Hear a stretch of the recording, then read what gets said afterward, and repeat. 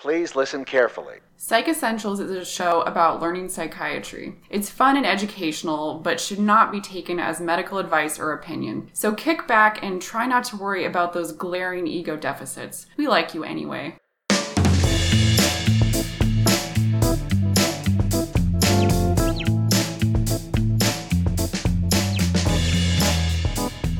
Hey, I'm James. And I'm Lindsay. And this is our first episode of Psych Essentials. And we want to tell you a little bit about the podcast, what to look forward to, how the show is formatted, and what the sort of background is. So, Lindsay, what is this foam movement? Foam is the community in which I envision this podcast taking part of. So it's not a mattress store? It is not a mattress store. There are no bubble baths involved in foam. So okay. FOAM stands for Free Open Access Medical Education. FOAM. Okay. It was originally started by the field of emergency medicine. FOAM is a somewhat amorphous concept, and it's basically a bunch of resources that have been put out in a number of non-traditional formats that exist outside the classroom. Examples of FOAM include pertinent educational materials on podcasts, for example, this podcast, but it also includes blogs and social media, and it's really this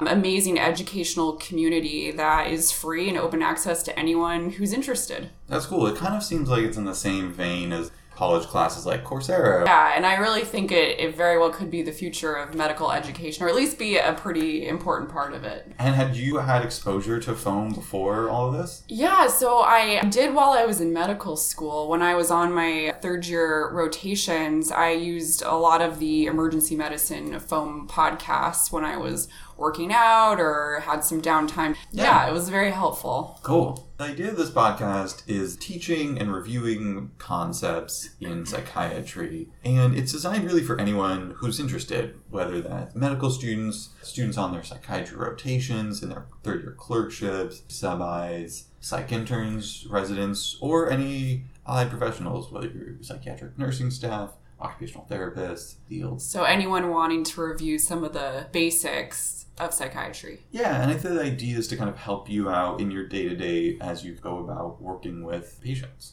That makes a lot of sense to me. So in terms of using the podcast, we like to think that there are a number of different ways you can listen in whatever pace you like. For example, when I was in medical school, sometimes I would listen to the podcast at double speed, just because I wanted the information a little bit faster. Yeah. And then some people might want it at half speed if there's a concept that they want to review, take more time digesting, so to speak. Totally. Listen at your own pace. Absolutely. And then you can listen to the material as many times as you like to really internalize it. Bottom line, there's no correct way to listen to the podcast. It's whatever you need to best learn the material. All right. And accompanying this podcast is a website. Lindsay, where can people go? We have a companion blog. It's called psychessentials.org. There you can find additional content and helpful resources. psychessentials.org. Tell us what you think. Give us some feedback. Let us know what you'd like to hear about in the future. You can also find Psych Essentials on iTunes. Listen, rate, comment. Our music at the top and bottom of the show is by Javier Suarez off of his album Tumbling Dishes. There's a link on our website, psychessentials.org. As usual, people, places, and details that we talk about in the podcast are changed to protect confidentiality. Thank you for listening Thanks to our first much. episode. Yeah, keep listening. We're going to start next time on the mental status exam. It'll be good. So we'll see you there. Bye.